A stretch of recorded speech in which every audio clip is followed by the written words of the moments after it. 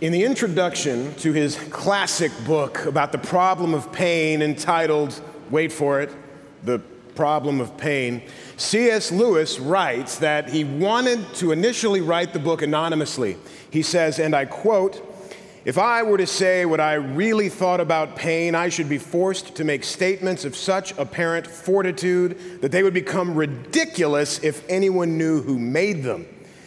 You see, Lewis knew that while he was a very smart man, he knew a lot about pain intellectually, scripturally, experientially, he also knew that he was a man and that he did not always live up to some of the statements that he was going to make, and he didn't want his readers to dismiss what he had to say because he was a flawed person. And oh boy, do I feel that this morning. Our topic today is God's perspective and our anxiety. And it's a huge topic. It's a topic we're barely going to scratch the surface of. God's word has a tremendous amount to say about it. I suggest you continue to read it. It's really good. I'm keenly aware that a lot of the things that I'm going to say this morning, I am preaching to myself every bit as much as I'm preaching to you. And your grace and patience if you see me not living this out in a few weeks. Today I'm going to argue that our ability to experience the peace of Christ in our lives is dependent upon our ability to trust Him in all circumstances. I am not an expert on anxiety. I am just one beggar telling another beggar where he found some bread. You see, if you've got something good that can benefit other people, you're supposed to share it. Paul tells us in 2 Corinthians 1, 3, and 4 that God comforts us in our afflictions so that we might be able to comfort others in theirs.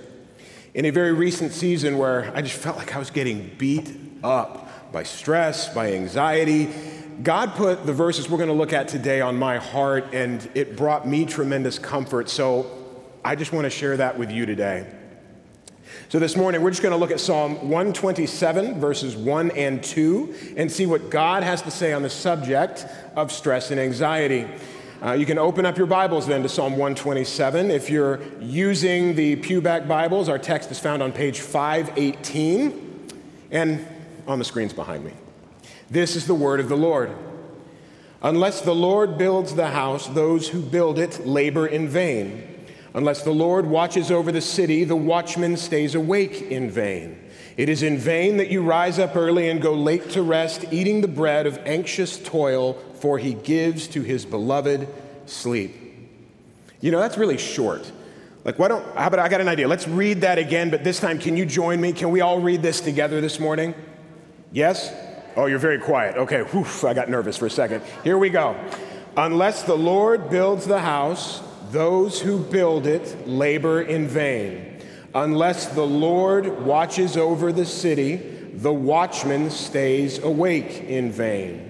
It is in vain that you rise up early and go late to rest, eating the bread of anxious toil, for he gives to his beloved sleep."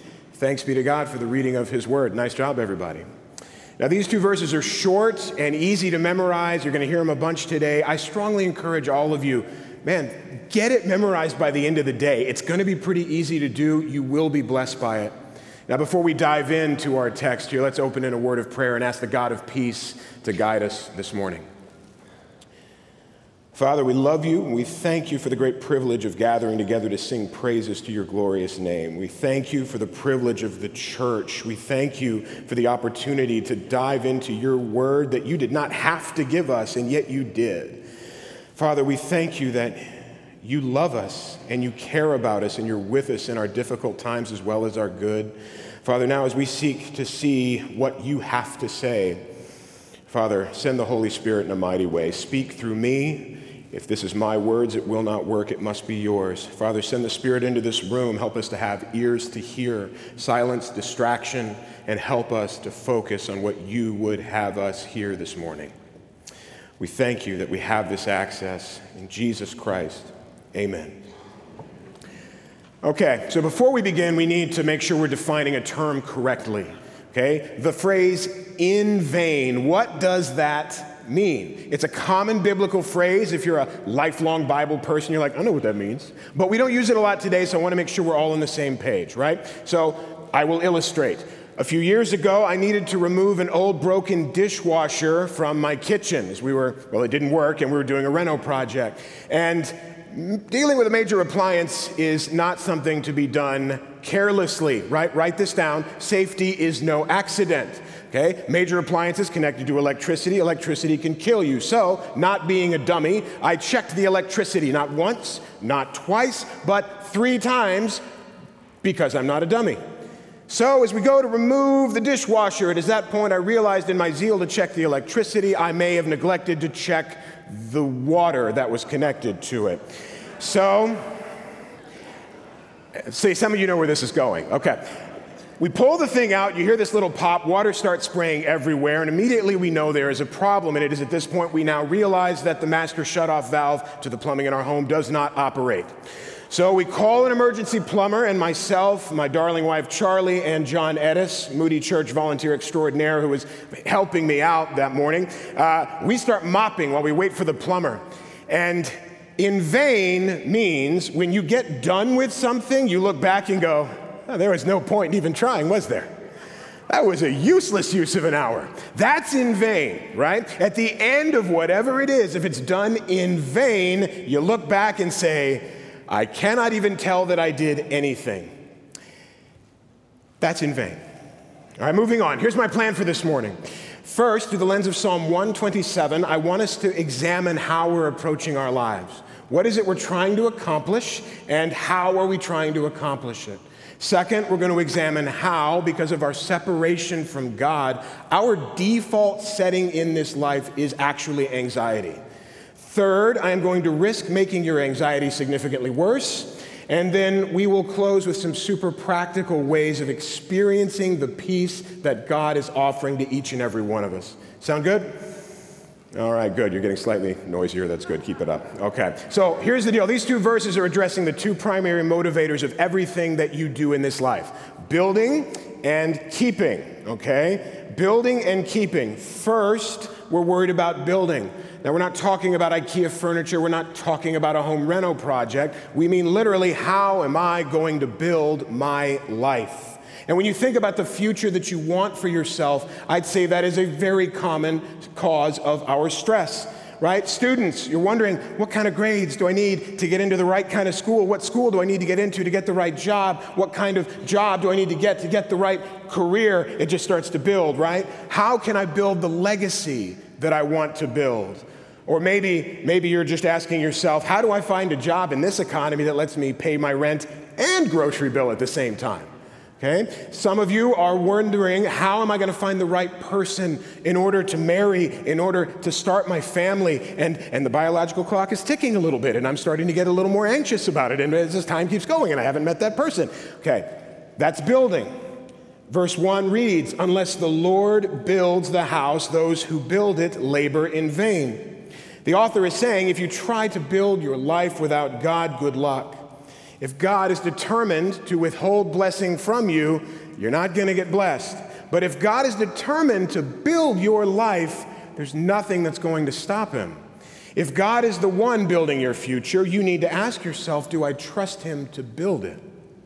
Our second major concern is keeping. It's holding on to what you've built or what you've been given, right? You built that GPA, now you've got to maintain it. Adults, you built a great reputation, a great career, a great relationship, but now you are so gripped by the fear that that thing is slipping through your fingers. Maybe you've built a nest egg for retirement and things completely outside of your control, like fluctuations in the stock market, have you concerned that that nest egg is going to be gone next year. That's keeping. Unless the Lord watches over the city, the watchman stays awake in vain. That is language about keeping, right? That's what city watchmen are for, right? You've got a military force on the outside wall of a city, and they're looking out into the darkness, keeping their eyes fixed on the horizon, just making sure some invading army isn't going to swoop in and take everybody's stuff in the middle of the night. And if you think an army watching over a city stands a chance at defending it if God is determined to destroy it, you are mistaken. However, if God is protecting that city, there is no force on earth that can take it down. And if God is protecting the city, then you need to ask yourself, do I trust him to protect it? Now, one issue with building and keeping is perspective. If our perspective is off, you can spin your wheels, expending all the blood, sweat, and tears you have in pursuit of your goals and come up with nothing to show for it, as though you were trying to mop up an ongoing water leak. You look around after all of your hard work, maybe for years or for decades, and you can say, what was the point of even trying? If you could see what God sees, though, if you knew what God knew, are you confident that you would be trying to build the same things as before? If we could see things from God's perspective, if we had His wisdom, how confident are we that we would be so concerned about holding on to some of the things that we're holding on very tightly to? Verse 2 reads, "It is in vain that you rise up early and go late to rest, eating the bread of anxious toil." I'm not going to lie, I love that phrase. Oh, the Bible's got some poetry to it. The bread of anxious toil, it communicates so much, right? It seems to say, man, you got something for your efforts. It's just not very good, right? Like, I've got bread, but it's too stale. It's been sitting out too long. It's a little overly salty. There's some sketchy colored fuzzy patches on it, right? What he is saying here is that all of your hustle harder attitude is a massive waste of time if it is not done for things that matter. These verses tell us that your efforts alone cannot get you the things that you want, and they cannot get you the peace that you seek. You see, Genesis 3:19 tells us that the bread of anxious toil is actually our lot in life. It's our default position. Fun fact, Genesis 3:19 is the first time that the word bread actually appears in the Bible. And the context is the bread of anxious toil. You see, Adam is told that because he has rejected God's rule, although his life will be spared, life outside the garden, outside the presence and provision of God will not be easy. Adam will eat bread, but by the sweat of his face. When we decide that, like Adam, we just want God to leave us alone, we want to be masters of our own destinies, He will let us do just that. But the very best that we can hope for in this life, in that case, is the bread of anxious toil. However, that is not what you were made for. No human being was designed to be autonomous. He didn't design us to live life on our own, cut off from the source of all life and blessing, any more than your car was designed to run without fuel, right? You try to run your car without the fuel it was designed to run on, it does not go very far. A person trying to live their life apart from God's power and presence can only hope for the bread of anxious toil. That's the reason the Sabbath was given to God's beloved people as the basis for their entire concept of time, right? They had one day every week where they were not allowed to work. Why? Because they needed the reminder that it was God, not man, who provided for their daily needs. He is the creator and the sustainer of all things. And as such, all of our work is designed to be done not alone, but in partnership with Him, serving His purposes, done for His glory. What Psalm 127 reminds us is that even though this world is fallen, even though that we are rebels who choose our own way rather than God's, we can know true rest in the presence of God if we will submit to His rule, trusting Him to build and keep our lives. Unless the Lord builds the house, those who build it labor in vain. Unless the Lord watches over the city, the watchman stays awake in vain. It is in vain that you rise up early and go late to rest, eating the bread of anxious toil, for He gives to His beloved sleep.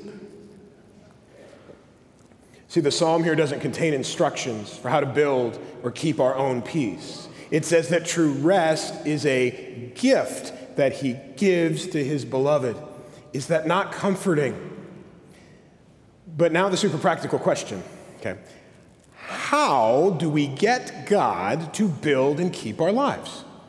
Right? That's the question. You're saying, Justin, this whole too blessed to be stressed thing sounds amazing. I want some, I'm in.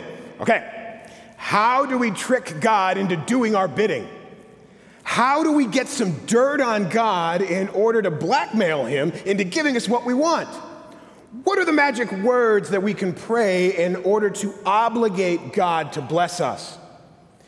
In case you did not pick up, that was sarcasm. That is not how this works. Okay, thank you. Please don't send emails. Let me be very, very clear.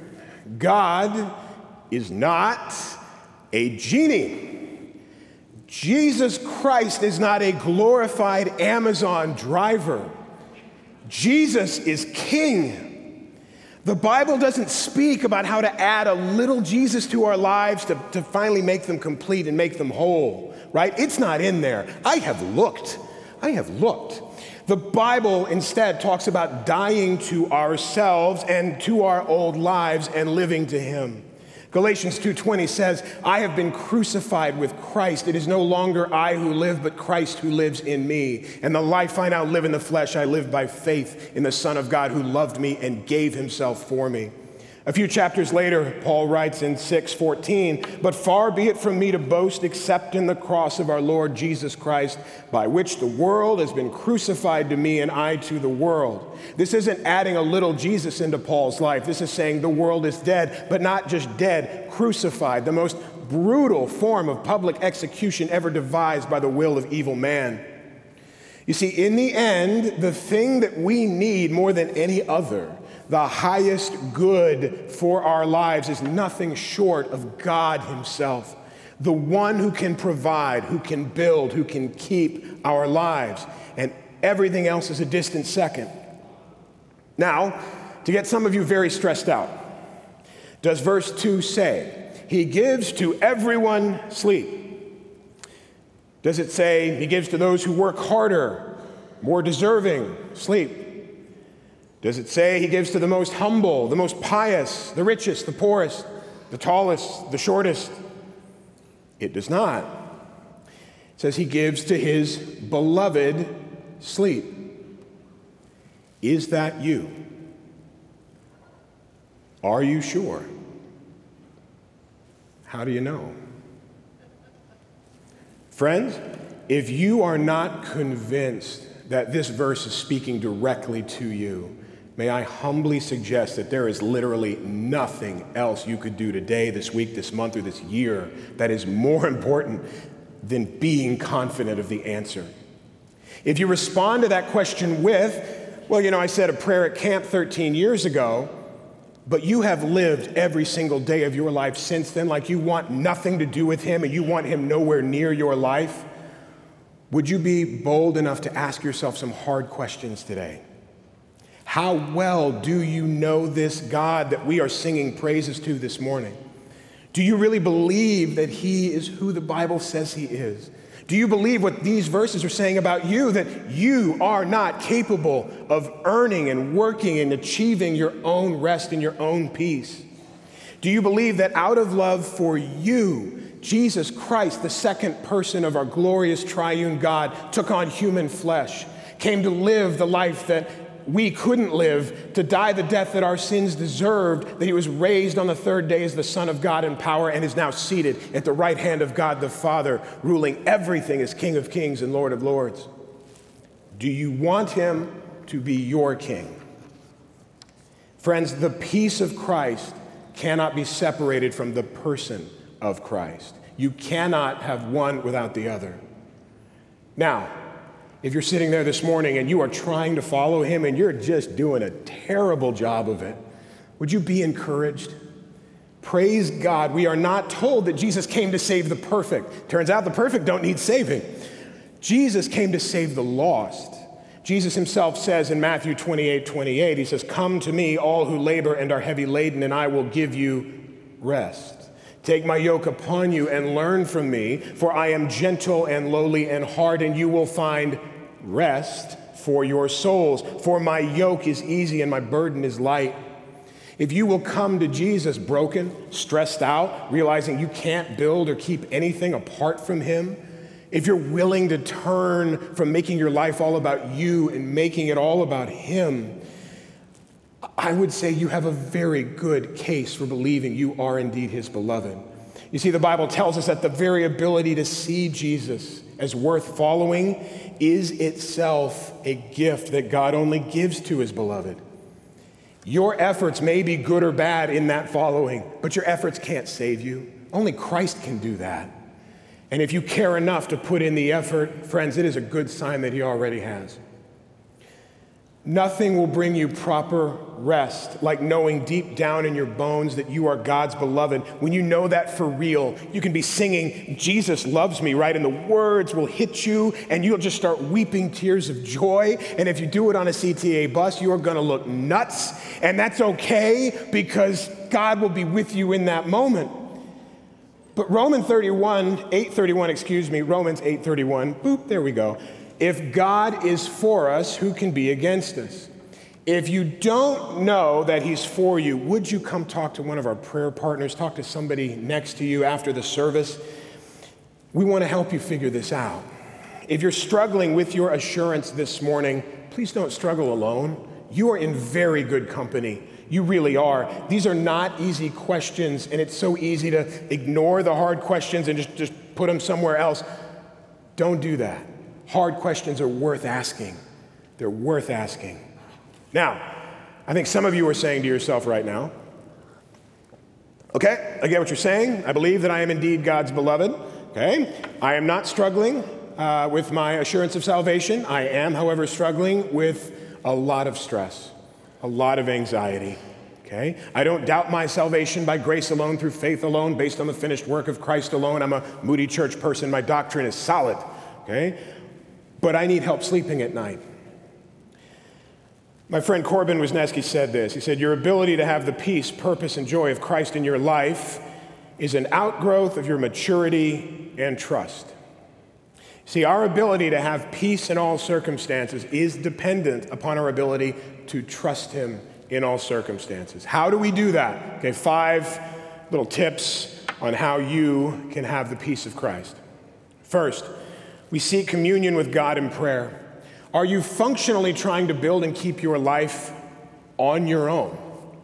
If you want God to build your life and watch over what you've got, do you think it might be a good idea to ask him to step in, right? James tells us we do not have because we do not ask. Are we bringing the things that are keeping us up at night to our Father who loves us and calls us his beloved?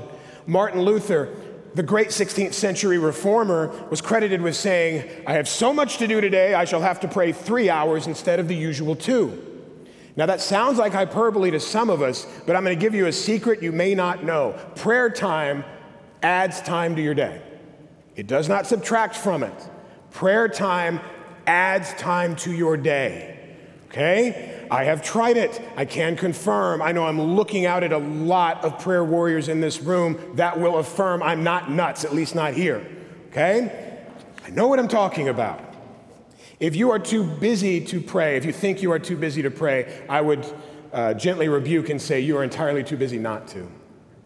Second, we spend time in God's Word. Are you hoping that this God you don't know very well is going to give you what you are asking for? Okay? The better you know him, the naturally less anxious you will be because you know his character. You know he is faithful. You know that what he says is true, and you know that he's got you. The Bible is filled with evidence that he can be trusted. Isaiah 26:3 says, you keep him in perfect peace, whose mind rests on you because he trusts in you. If you're not regularly seeking to know God through his word, do not be surprised if you're struggling to trust him. It's just common sense.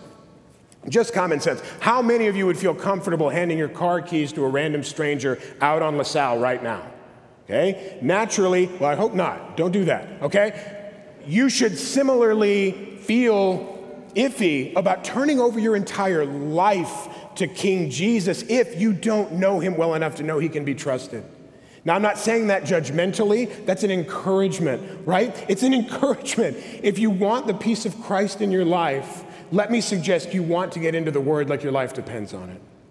Third, we find community with God's people. Have you gotten other people to join you in prayer? Have you enlisted other saints sitting around you, people for whom Christ died to help bear your burdens? If you say you don't need other Christians, you are either lying or mistaken. If you think you can live as a follower of Jesus without gathering in worship, gathering in community, gathering in small groups, softball leagues, moms groups, whatever, you must be a way stronger Christian than I am. I mean, look, not even Pastor Philip or Erwin Lutzer are strong enough for that, okay? I've met them. They're not that strong. Sorry, Philip. Fourth, we seek God's perspective. It's getting our eyes off of our problem and on to Jesus. You notice some of these kind of build, right? Like there's an order to this. Okay. Oftentimes, that is the entire point of our suffering, or the entire point of our stress and anxiety. God loves you enough to do whatever is necessary to bring you to him. Think about the story of David and Goliath for just a quick second, right? We all know this story even if you're not a church person. We've got two hills, okay? On the one hill, you've got the army of Israel. On the other hill, you've got the army of the Philistines, the enemy of Israel. And in the middle, there's a valley. And in that valley, there's a big, humongous guy named Goliath. And Goliath spends 40 days taunting the army of Israel. And a detail that we often miss with this story is we don't think about why was he there for 40 days? Friends, the only reason Goliath was allowed to be there for 40 days is because on day one, some random soldier on Israel's side didn't go, what's that guy talking trash? I'm gonna go kill him and go kill him, right? Israel's problem was they were so focused on how big the situation in front of them looked that they completely forgot that it is God who was to fight their battles, and God is infinitely bigger than any giant in front of them. If you will believe the lie that you are responsible for everything in front of you this week, if you believe the lie that God is way up there, I'm way down here, he's really big, I'm really small, he can't possibly care for me, okay? You are going to see big, scary things in front of you and see them as much bigger and much scarier than they actually are in light of God's perspective. Fifth, rest in God's sovereignty. What does that mean? It's a $4 church word, so I'll explain. Do you believe that God is actually ruling the universe? Or is that just something you know you're supposed to say because we're at church, right? Like, God's on the throne, God's got this, ran out of gas, but it's cool, God's got it, okay? Do you believe that God actually knows more than you do? Or do you question whether he has all the facts about your life and how hard you have it? Our ability to experience the peace of Christ in our lives is dependent upon our ability to trust him in all circumstances. But here's the key to that trust. Are you open to the idea that God may have other ideas about what is best for you? You may be God's beloved, but if you're not seeking his wisdom, you may be trying to build your life into something that God loves you enough to say no to. How much of our anxiety today is rooted in a fear of, well, what if blank happens? Now, a scary one. How comfortable are you with the statement, I want what God wants for my life? Now, that should have given some of you chills. That is a terrifying thing to say out loud. Why? Because God may have a very different idea about what is good for you than you do. But do we believe what Paul says in Romans 8:28, that everything works together for good for those who are called according to his purposes? It's everything. It's not just the good things that we want. It's not just the holy things of the Christian life, but our sufferings, our downturns, our humiliations, the injustices done to us, our failures, even our anxiety itself. Everything, if you are God's beloved, is used by God for your good. How often do we confuse the values of the kingdom of this world with the values of the kingdom of God? How often do we believe that good health and material success must be a sure sign of God's favor? Friends, if our highest good is God alone, then our true enemy is far more likely to be found in our prosperity than it is in our adversity. That's the heart of he gives to his beloved sleep. It's not a prosperity theology idea that says, if you were God's beloved, you'd never suffer, you'd never be anxious. But it's the realization that because God has ordered your steps, no matter where those steps take you, it will be for your good. So you can seem to say, where are we going? And he says, I don't know, but it's going to be great when we get there.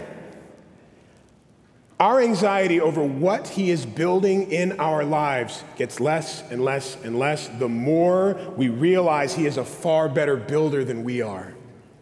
You can let go of trying to control the future when you can trust him with your life. John Flavel, a 17th century English Puritan, wrote this. He says, "But as the worst things are ordered to the benefit of the saints, so the best things that wicked men enjoy do them no good." Paul says something similar in Titus 1:15, "To the pure, all things are pure, but to the defiled and unbelieving, nothing is pure, but both their minds and their consciences are defiled." Friends, God loves us enough to use whatever it takes to keep us from settling for the bread of anxious toil. This does not mean that we're happy when we suffer, that we rejoice that we're anxious, right? But we can have peace in our suffering because we know that God has a reason for whatever lies ahead. This is not don't worry, be happy theology. There may be daunting things in front of you. I'm not minimizing that. But if you are God's beloved, you can know that the things that this world tells you to fear are nothing more than tools of grace in the hand of your King. Tools of grace in the hand of the one who calls you beloved. Won't you rest in the arms of the King of the universe, who does not promise you a life free from anxiety, free from adversity, but he promises that he will never leave you nor forsake you in the midst of it. This is what the psalmist says in Psalm 119:71. "It is good for me that I was afflicted, that I might learn your statutes. The law of your mouth is better to me than thousands of gold and silver pieces." The very things that we fear in front of us that drive us to anxiety may be the very things that he is using to show us he's trustworthy. The very thing we need in order to trust him. To know him as our highest good. To trust his will as Christ did in the garden, facing down the humiliation of the cross, only to be gloriously resurrected on the other side. Friends, that is rest. It's seeing the very real possibility of our worst fears around the corner and knowing that the God who calls you his beloved is sovereign over it all. Our ability to experience the peace of Christ in our lives is dependent upon our ability to trust him in all circumstances. I'm going to close by reading our passage one more time. Feel free to join me. "Unless the Lord builds the house, those who build it labor in vain. Unless the Lord watches over the city, the watchman stays awake in vain. It is in vain that you rise up early and go late to rest, eating the bread of anxious toil, for he gives to his beloved sleep." Let's pray. Holy God, we thank you that you are sovereign. We thank you that you are trustworthy. We thank you that no matter where our perspective is in this life, we know that you see all. We know that you have us in the palm of your hand as dearly beloved children. Father, we know that your word is true. And where we struggle to trust and where we struggle to see you as trustworthy, as glorious, as truly sovereign and ruling, Father, help us. Give us more grace. Be our vision. Help us to see you more clearly than we see anything else in this life. Father, I pray for those in this room right now who are struggling with real hurt, who are struggling with real fear, who are struggling with real challenge this week, in this day. Father, send your peace there. Convict them that they are your beloved. Father, show all of us when we are down that all we have to do is call out to you as our strong tower, our defender, our deliverer, and you are there with us. Father, be with us as we go from this place. Give us the peace of Christ in greater measure, and let us use that peace as a sign and a witness to the world around us. Use your people here to bring revival. Use your people here to point to Jesus as more glorious, more beautiful, more worth following, more worth leaving everything for than anything else in this world. We thank you again, Father, that we have this access. Continue to bless us here, and let our worship be acceptable to you. And this we pray in Jesus' holy name. Amen.